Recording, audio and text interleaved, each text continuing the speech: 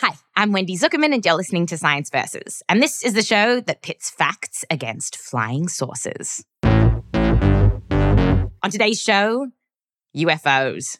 Have aliens visited us?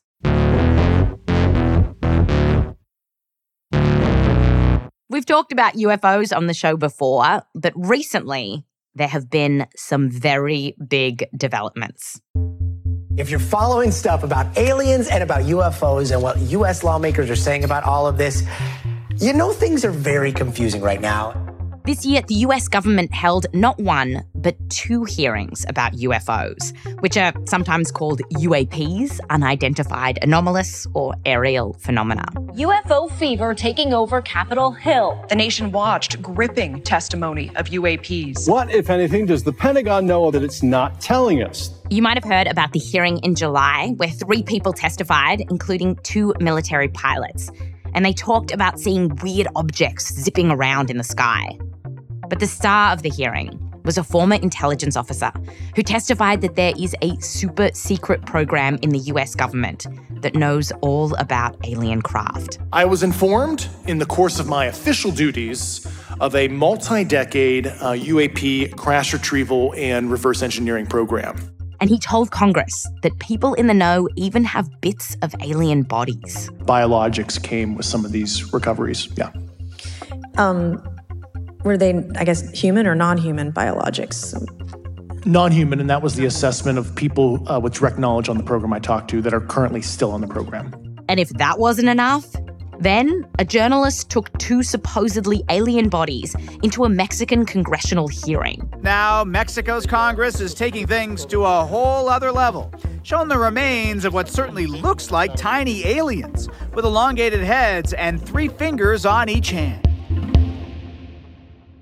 This might seem totally absurd, but the thing is, this idea that aliens have visited us here on Earth, a lot of people believe it. And it feels like it's being taken more and more seriously. Like NASA recently convened a group of eggheads to write a report about how to study these strange phenomena.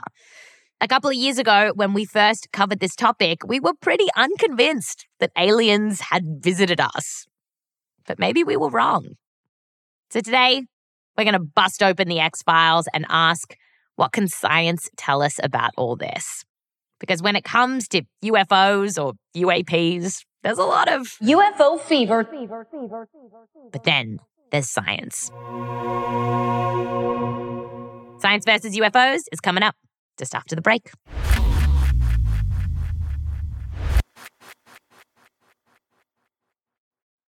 This episode is brought to you by Indeed. We're driven by the search for better. But when it comes to hiring, the best way to search for a candidate isn't to search at all. Don't search, match with Indeed. Use Indeed for scheduling, screening, and messaging so you can connect with candidates faster. And listeners of this show will get a $75 sponsored job credit to get your jobs more visibility at Indeed.com/science. Just go to Indeed.com/science right now and support our show by saying you heard about Indeed on this podcast. Terms and conditions apply. Need to hire? You need Indeed. This episode is brought to you by Anytime Fitness. Forget dark alleys and cemeteries. For some, the gym is the scariest place of all. But it doesn't have to be.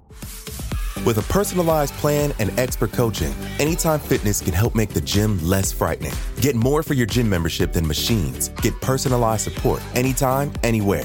Visit AnytimeFitness.com to try it for free today. Terms, conditions, and restrictions apply. See website for details.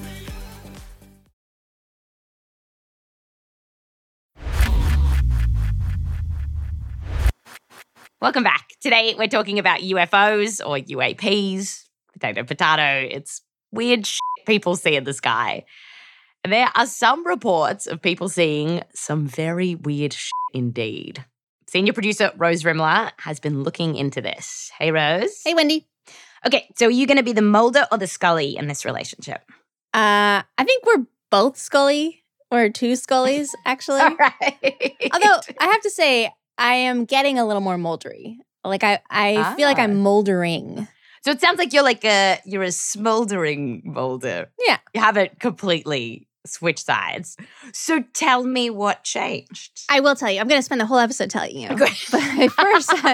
But first, I want you and the audience to know that it's not because of the little alien bodies in Mexico. Okay. They're probably a hoax. Oh. The guy behind it has a history of making fake monsters. And we already know that most likely these bodies are very old animal bones and mummy bones mixed together. Right. And it's not because of the whistleblower in the U.S. who said he knew about biologics. I mean, is biologics even a word? Like, it sounds that is not a word, right? Like, it sounds like a skincare product. It kind of sounds like when cops refer to women as females. Yeah. Exactly. Okay. And so why didn't he convince you? Well, I watched the whole hearing. It was 4 hours long. And that whole time, he didn't produce any actual evidence. It was just, somebody told me, I heard. And like, you got to give me more than that. That is just... Yeah, science can't do anything with that. That's basically gossip. Okay, so I am the Scully here. No surprises. But it's really because last time we looked into UFOs for this show, I read about all of these UFO sightings, supposed UFO sightings, that just ended up being this purely mundane stuff. Balloons, the planet Venus, lights from a Tina Turner concert. That's the best one. But, it was that is simply the best. And I guess it was something like 90% of so-called unidentified flying objects were identified. And it just made me pretty skeptical about the whole thing, right? Right. But let's look at that remaining 10%. Because it's when you dig into those that you start to molder. Or at least I did. Right. So I'm going to take you and the audience with me on a deep dive into one of the weirdest UFO or UAP sightings I've ever heard. It's something that came up in that hearing. These pilots talked about how they saw a thing in the sky that looked like Tic Tacs. You know those mints that come in a little plastic box? Yeah. All right, so let me set the scene. There are U.S. Navy pilots flying off the coast of San Diego. It's a beautiful sunny day, clear sky. Mm-hmm. The pilot in question, he's got another plane next to him, and he has a co-pilot in his own plane. So there are a number of witnesses. They're out there flying, and they're told by officers who are on a nearby aircraft carrier that they should go check something out that's been popping up on the radar. And they want these pilots to go see what is it. So the pilots go to that location, and when they get there, they see something weird. This happened in November 2004, but it took a while for the pilots to start talking about it openly. So here's one of them telling his story to the U.S. Congress this year. All four of us looked down a small, saw a white tic-tac object with a longitudinal axis pointing north-south and moving very abruptly over the water like a ping-pong ball. There were no rotors. He flew down to get a closer look. But he says when he did that, it flew up and then spiraled around him, almost like it was reacting to him. As we pulled nose onto the object, within about a half mile of it, it rapidly accelerated in front of us and disappeared. Our wingmen, roughly 8,000 feet above us, lost contact also. Lost contact? Huh. Yeah, it disappeared, and then it turned out it was what appeared to be the same object was reported by some other pilots and radar operators 60 miles away. And it was also, these tic-tac shapes have been reported on other days by other people. One witness on an aircraft carrier said that at one point it was raining UFOs, according to what he saw on the radar. And later that day, in 2004, a different pilot went out and got a video of the tic-tac. This was taken by an infrared camera. And this video is all over the internet. It's famous. What did you think when you saw it? Well, I didn't really know what I was seeing because it's blurry. It looks like a little dot on a screen. Either the dot is moving or the camera is moving. It's actually kind of unremarkable. Right. The footage. What's remarkable is the explanation by people who saw it, their story. That's interesting. One pilot said that this thing was moving in a way that our technology never could, and he believes it came from another world. So that certainly captured my attention. And it captured the attention of a physics professor named Kevin Knuth. The stories were pretty astounding. The descriptions of the objects as being, these white butane tank sort of things that were bouncing around zigzagging back and forth like they were bouncing around like ping pongs in a bottle. I'd never heard a description like that before, and I thought, these are very strange objects. This is really interesting. Kevin has worked for NASA, and he teaches at the University of Albany in New York. He studies exoplanets, among other things. Mm-hmm. But he's recently started down this whole new path studying UAPs. Mm-hmm. And so he wanted to know if these Tic Tacs were actually moving in extraordinary ways. And he figured he could find out by doing some pretty simple calculations based on the pilot testimonies and the radar data. Although one problem was he didn't actually have a copy of the radar data.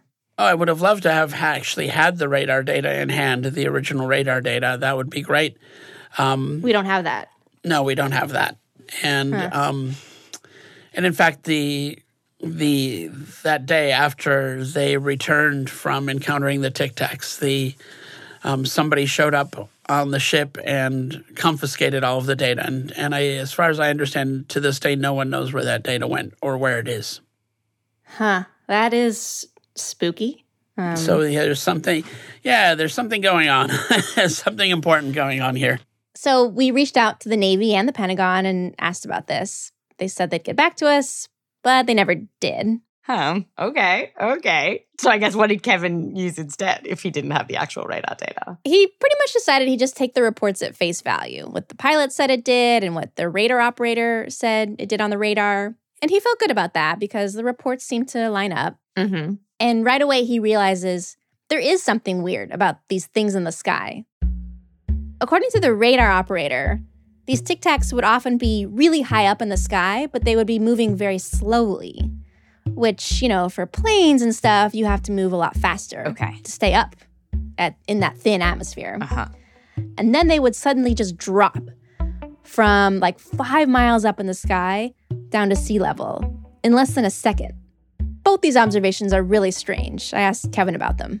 So they were going too slow when they were cruising, but then they were going too fast when they dropped from up high down to sea level to make any sense. Exactly. They were anomalous in several respects. So this wasn't just one strange thing. There's not just one strange thing about them. They're strange in many ways. So then he worked out how fast it would have to accelerate in order to drop down from the sky that fast. And he found out that the Tic Tacs would have had to accelerate at more than 5,000 times the acceleration of gravity. Whoa.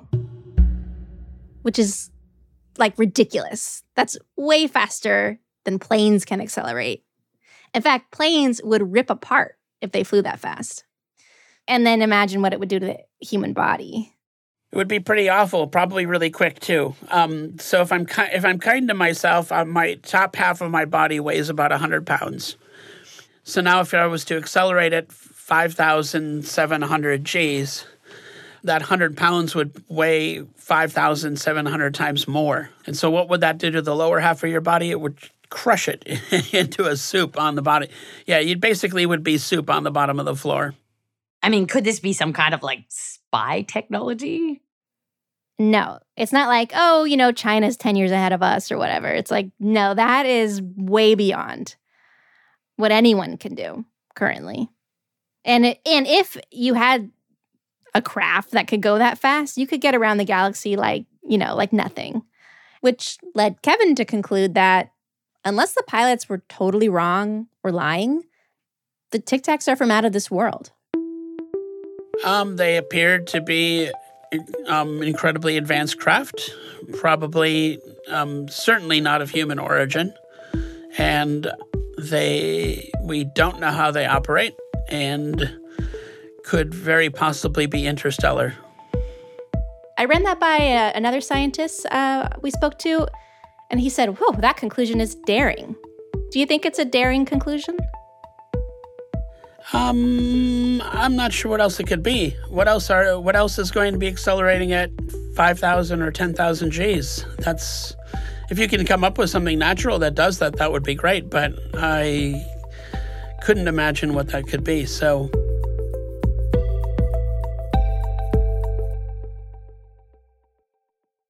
wow. Okay. Rose, are you here on Science Versus saying that the Tic Tacs are aliens? Are we doing this? First, I think we need a second opinion. Yes. We have our Mulder. We have 2 Mulders, if you're including you, Rose. I'm not a Mulder. I'm Muldering. All right. I want a Scully. Where's our Scully? Here she is. I'm a Scully, for sure. I love the X-Files. And I love the idea of the wonderful, the weird, and the unexplained. However, I am a scientist through and through. And if anything's going to be spectacularly unexplainable, it needs to have some pretty great evidence to go with it. That's Sarah Webb. She's an astrophysicist at the Swinburne University of Technology in Melbourne. Just down the road. Sarah's specialty is red dwarf stars. So she's not a ufologist. UFOlogist or ufologist? Or ufologist, like urologist. I don't. So she's not one of them, either way. She's not one of them. But she does a lot of science communication. And people love to talk about UFOs and are always asking her about UFOs. Okay. The first time she saw the Tic Tac video was because journalists asked her to comment on it. Journalists like me. Do you think the Tic Tacs are alien spacecraft? No, I'd be willing to, make a bet that they are most likely not alien spacecraft, which I know I'm a bit of a killjoy. Sorry. Well, you did say you were a Scully, and she was steadfastly popping Mulder's bubble the whole, in season 9. She's like, I don't know, Mulder. I'm like, Scully, you've seen so much. How can you still be skeptical? You've been abducted by aliens. What will it take? So Sarah does not know what the Tic Tac is. She doesn't have something that she can pull out of her sleeve that's like, aha, it's a viral marketing campaign for Tic Tacs, which is my favorite explanation that I made up. Think of all the free press Tic Tacs are getting. I know. I kind of forgot they existed. So here's why Sarah is not convinced. And actually, this comes from Sarah and other scientists I spoke with. I'm going to lay out the skeptic's side. Okay. Kevin used 3 lines of evidence: the eyewitness reports, the video, and what was supposedly seen on radar.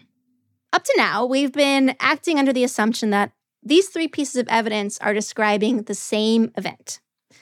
We're acting like they are 3 lines of evidence that are like 3 strings that have been braided together into a rope. But what if we drop that assumption? Because here's the thing. They may not all be describing the same event. That we know, for example, that the video that was taken later that day by a different pilot who actually says he didn't even see the thing with his own naked eyes.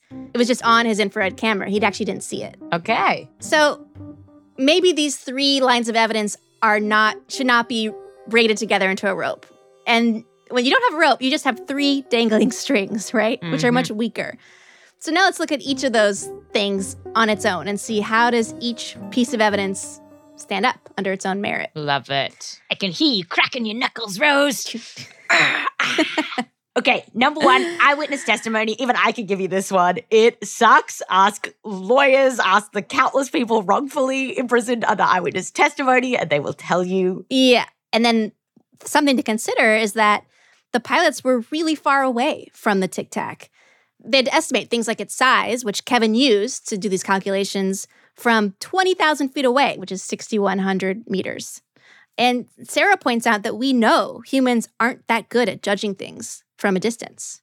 We can't do that for objects that are very, very far away. Our eyes aren't very good at doing that. So we can lean on our best estimates of, well, I know that this thing is probably this far away, or I've seen this before.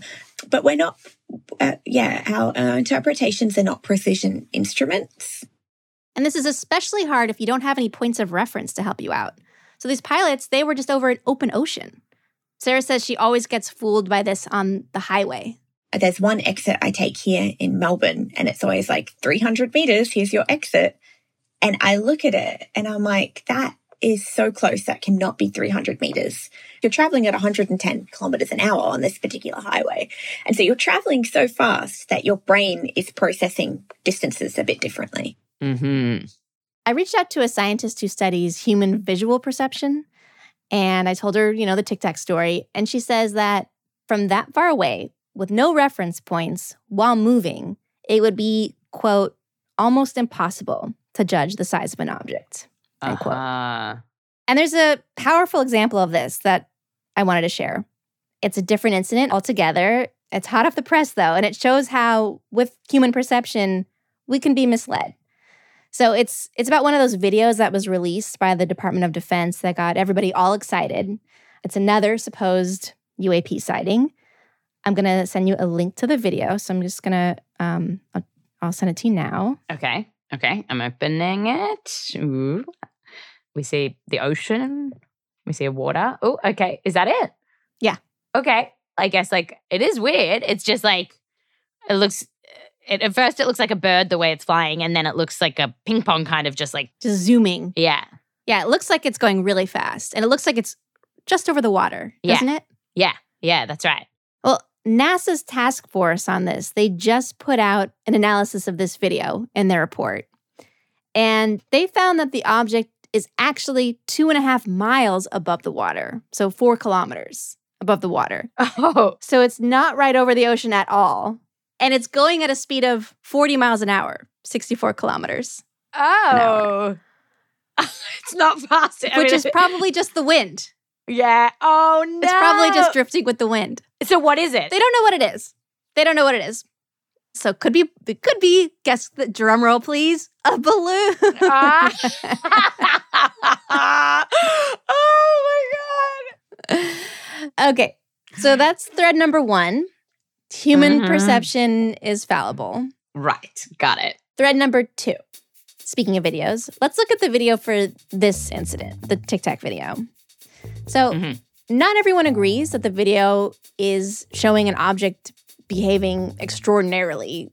There's another researcher who did his own analysis where he just looked at the video, and he found it was moving at speeds that are within the realm of what's possible for just a regular airplane. But how could they have such different answers? They're using the same equations, right? It's because the numbers they're putting in the equations are different, obviously. Well, they're not doing a bit of a different analysis, but when it comes to the video itself, they made different assumptions about how the object moved in relation to the camera.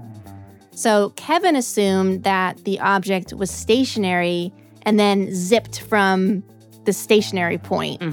Whereas this other scientist, Julio, he assumed that the object was moving at a constant rate and then appeared to zip away. And assumptions like that completely changed the game. Okay, so that's thread number 2. Thread number 3? The radar data. You know, in this case, Kevin didn't have the actual data. Right. He had the radar operator told him he saw on the radar. But in general, we have other UFO incidents where there's something very strange on the radar. Right, okay. The thing about that is radars have false positives. Radar sometimes picks up radio waves that have bounced around in weird ways. It can pick up reflections of ships or buildings.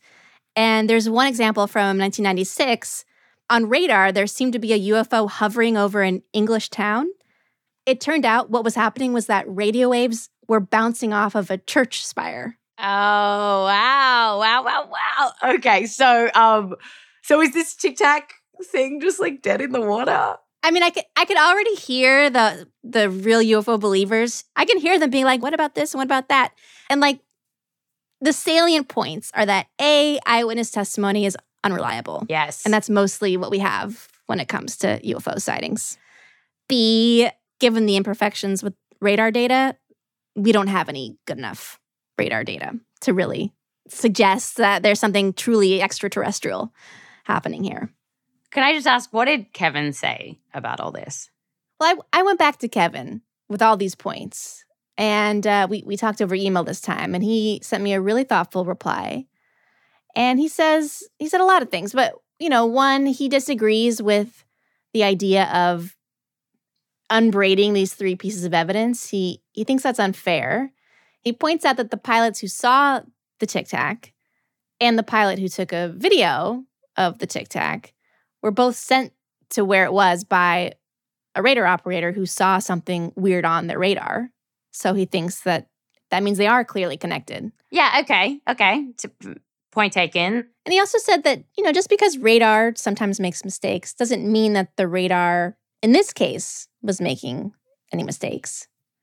Sure. And then regarding the pilots being able to judge things from a distance, and we specifically talked a lot about judging the size of an object from a distance.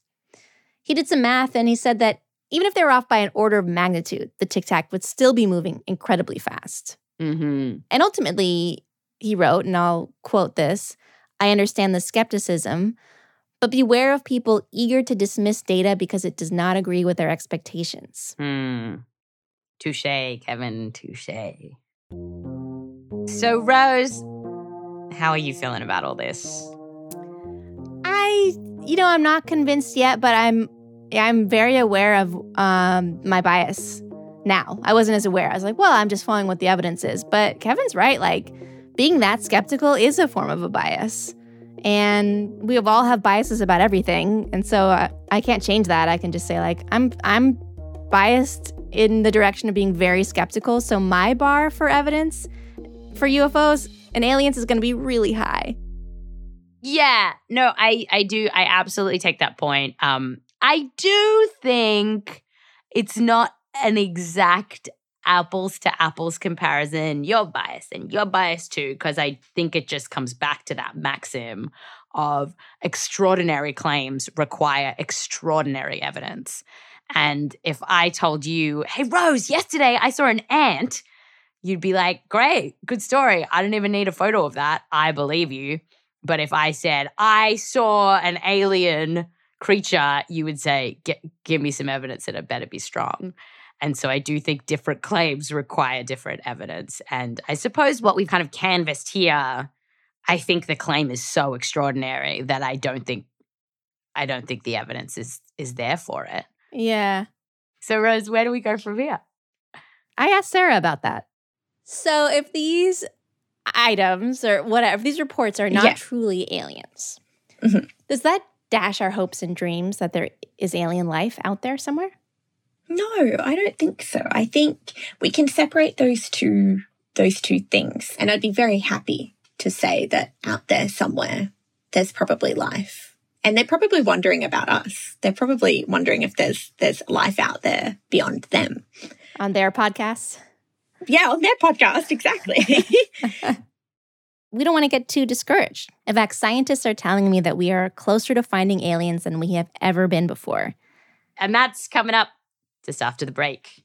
Hey, Rose, should we do our best theremin impersonation?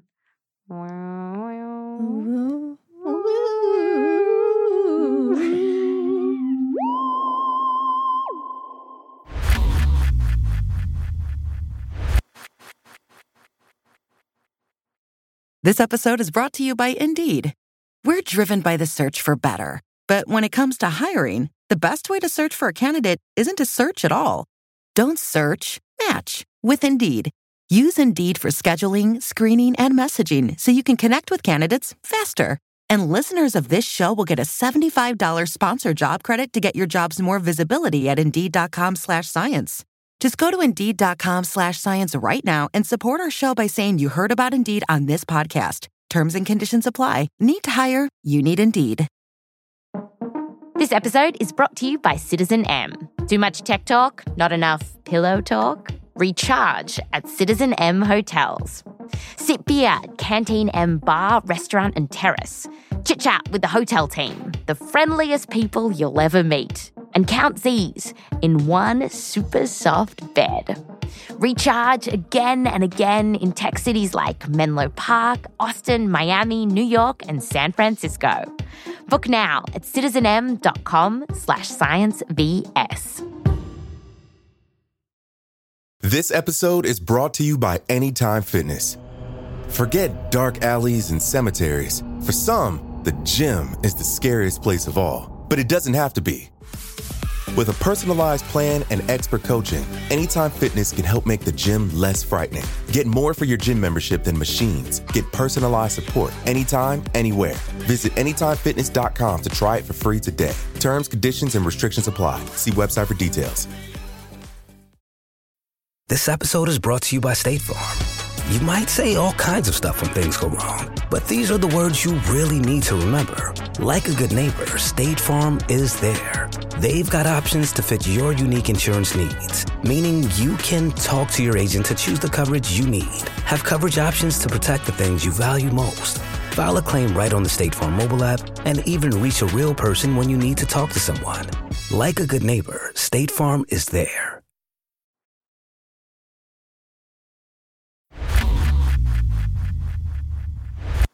Welcome back.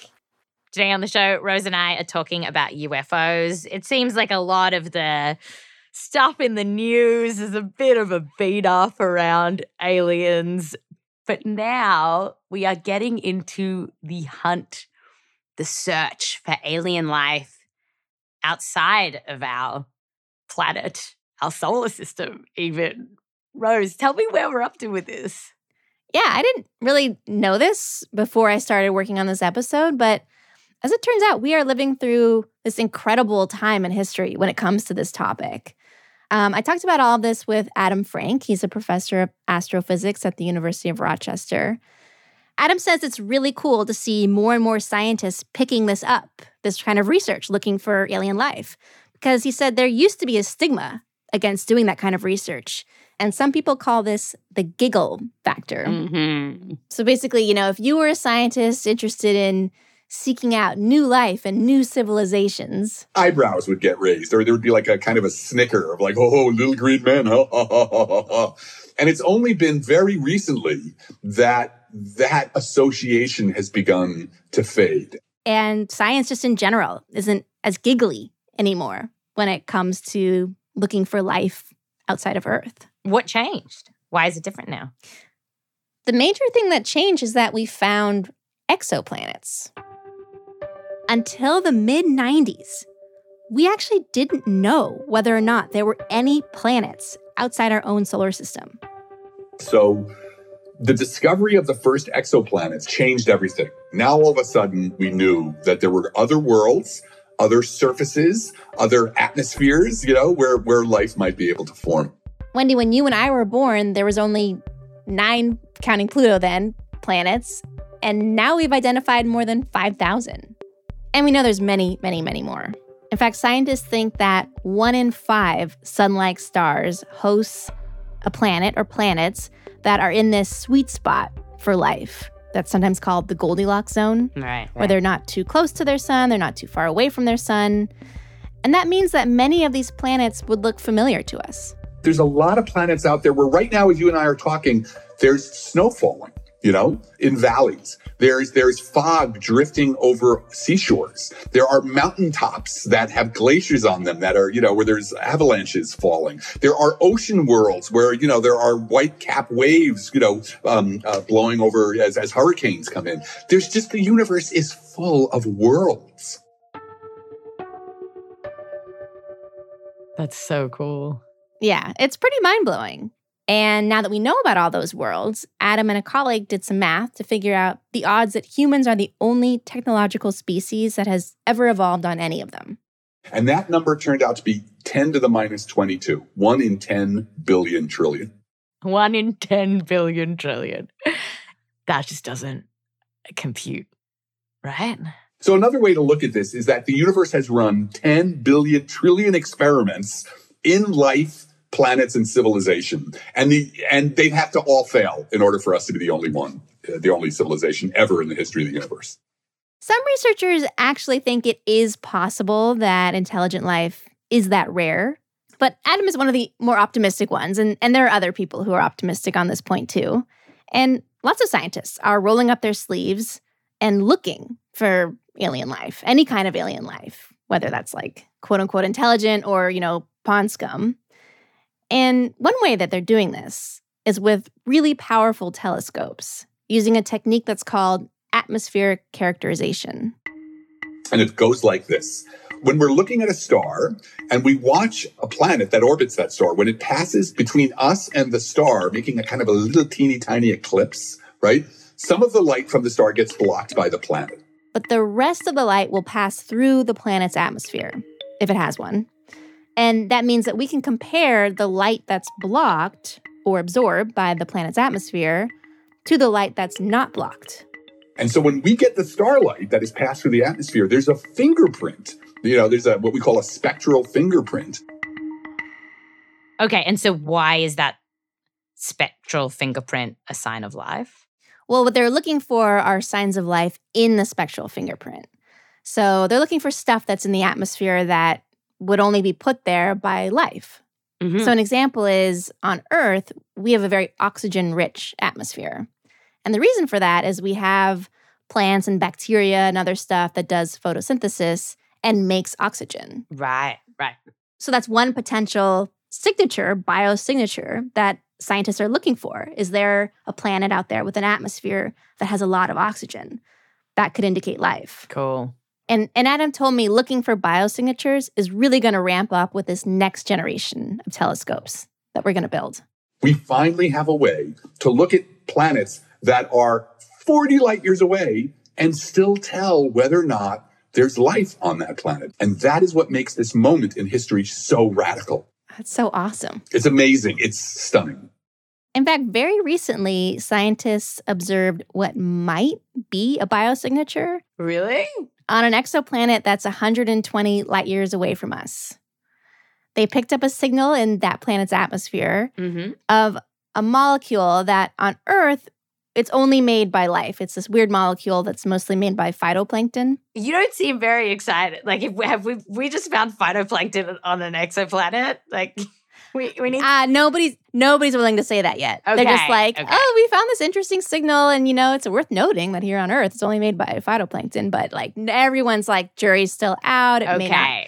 Okay. The point is that scientists are looking, and they've got the tech that can pick it up, and they will have even better tech in the near future. Mm-hmm. And in fact, they're even starting to look for something beyond the biosignature. They're looking for something called technosignatures. Technosignatures. All right. It kind of sounds like what Elon Musk is going to call the next Twitter or X, I hope. Or name his next child. Oh, name his next child. Okay.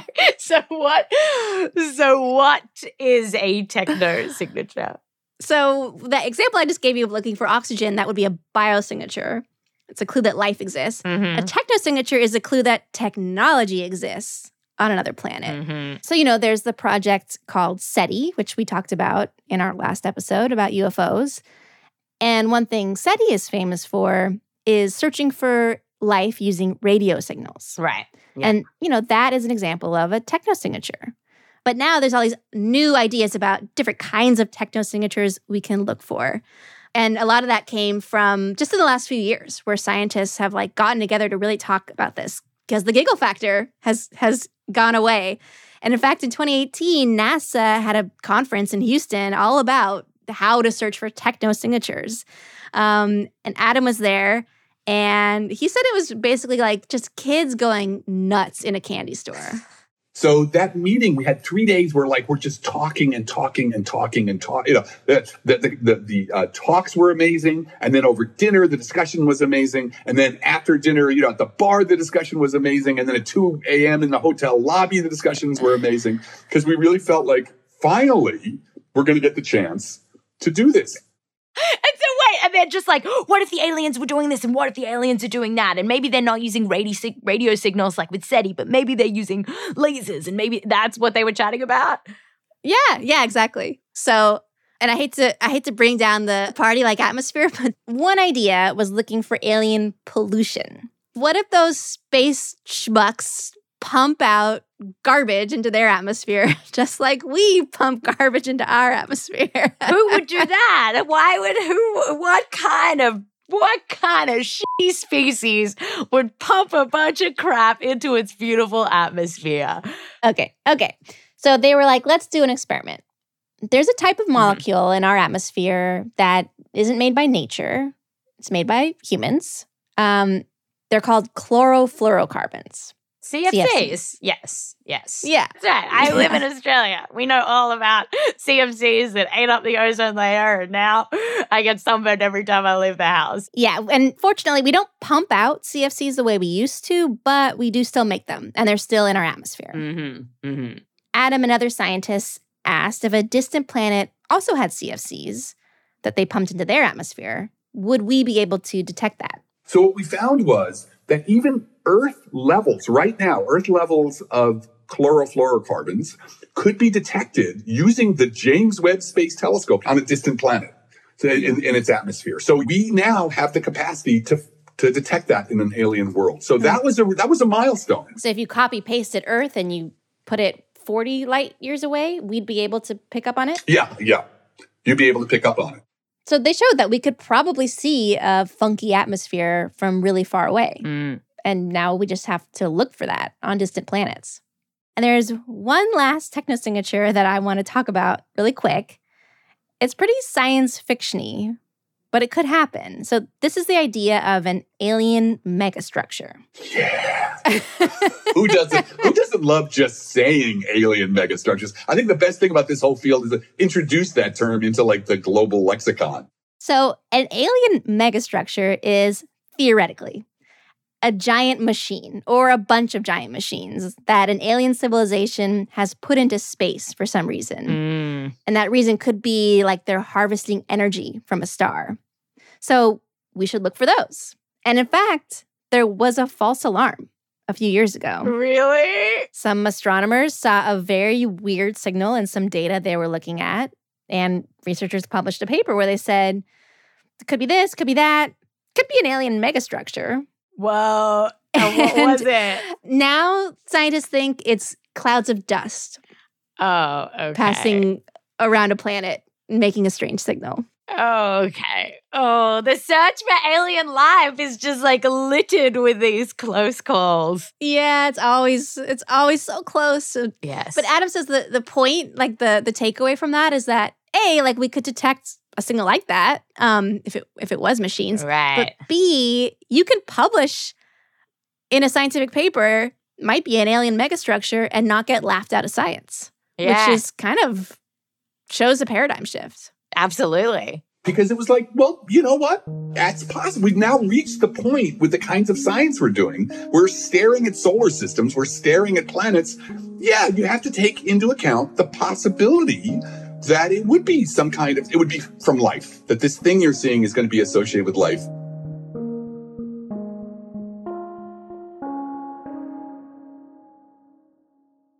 All right. So, Rose, I guess it's a good time to be a smoldering molder. What are you, a scolder? I'm a skeptical molder. I'm a scolder, yeah, at this point. A skeptical molder, right. Great time to be a skeptical molder. Thanks, Rose. Thanks, Wendy. Oh, and while you're here, how many citations are in this week's episode? This week we have 84 citations. Excellent. And by the way, when we say this, what do we mean? Well, the idea is that for every claim we make, we have a reference to back it up or explain where we got it from. So you can click on the link in our show notes. It'll take you to our transcript. And if you're wondering about anything or you want more information, you can look at our script and you can look at the reference for why we are saying what we're saying. Yeah. Awesome. All right. Bye, Rose. Bye, Wendy.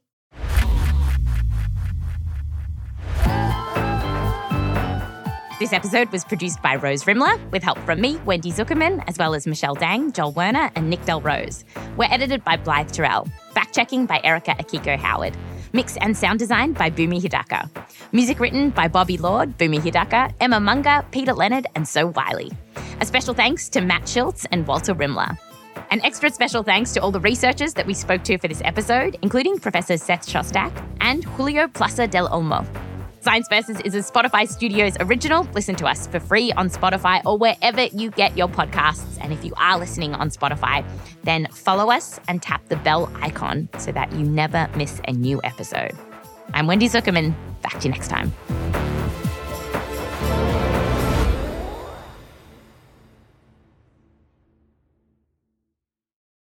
And you went to look for Tic Tacs in San Diego, right? We did, yes. We spent 5 days watching the skies off the coast of Laguna Beach and Catalina Island for watching for anything. Did you find anything? We did. We did find some things. We found probably the first object we saw. The team in Catalina Island spotted it first, and we tried to track it. That turned out to be the International Space Station. So, yes, we found the International Space Station. That was cool.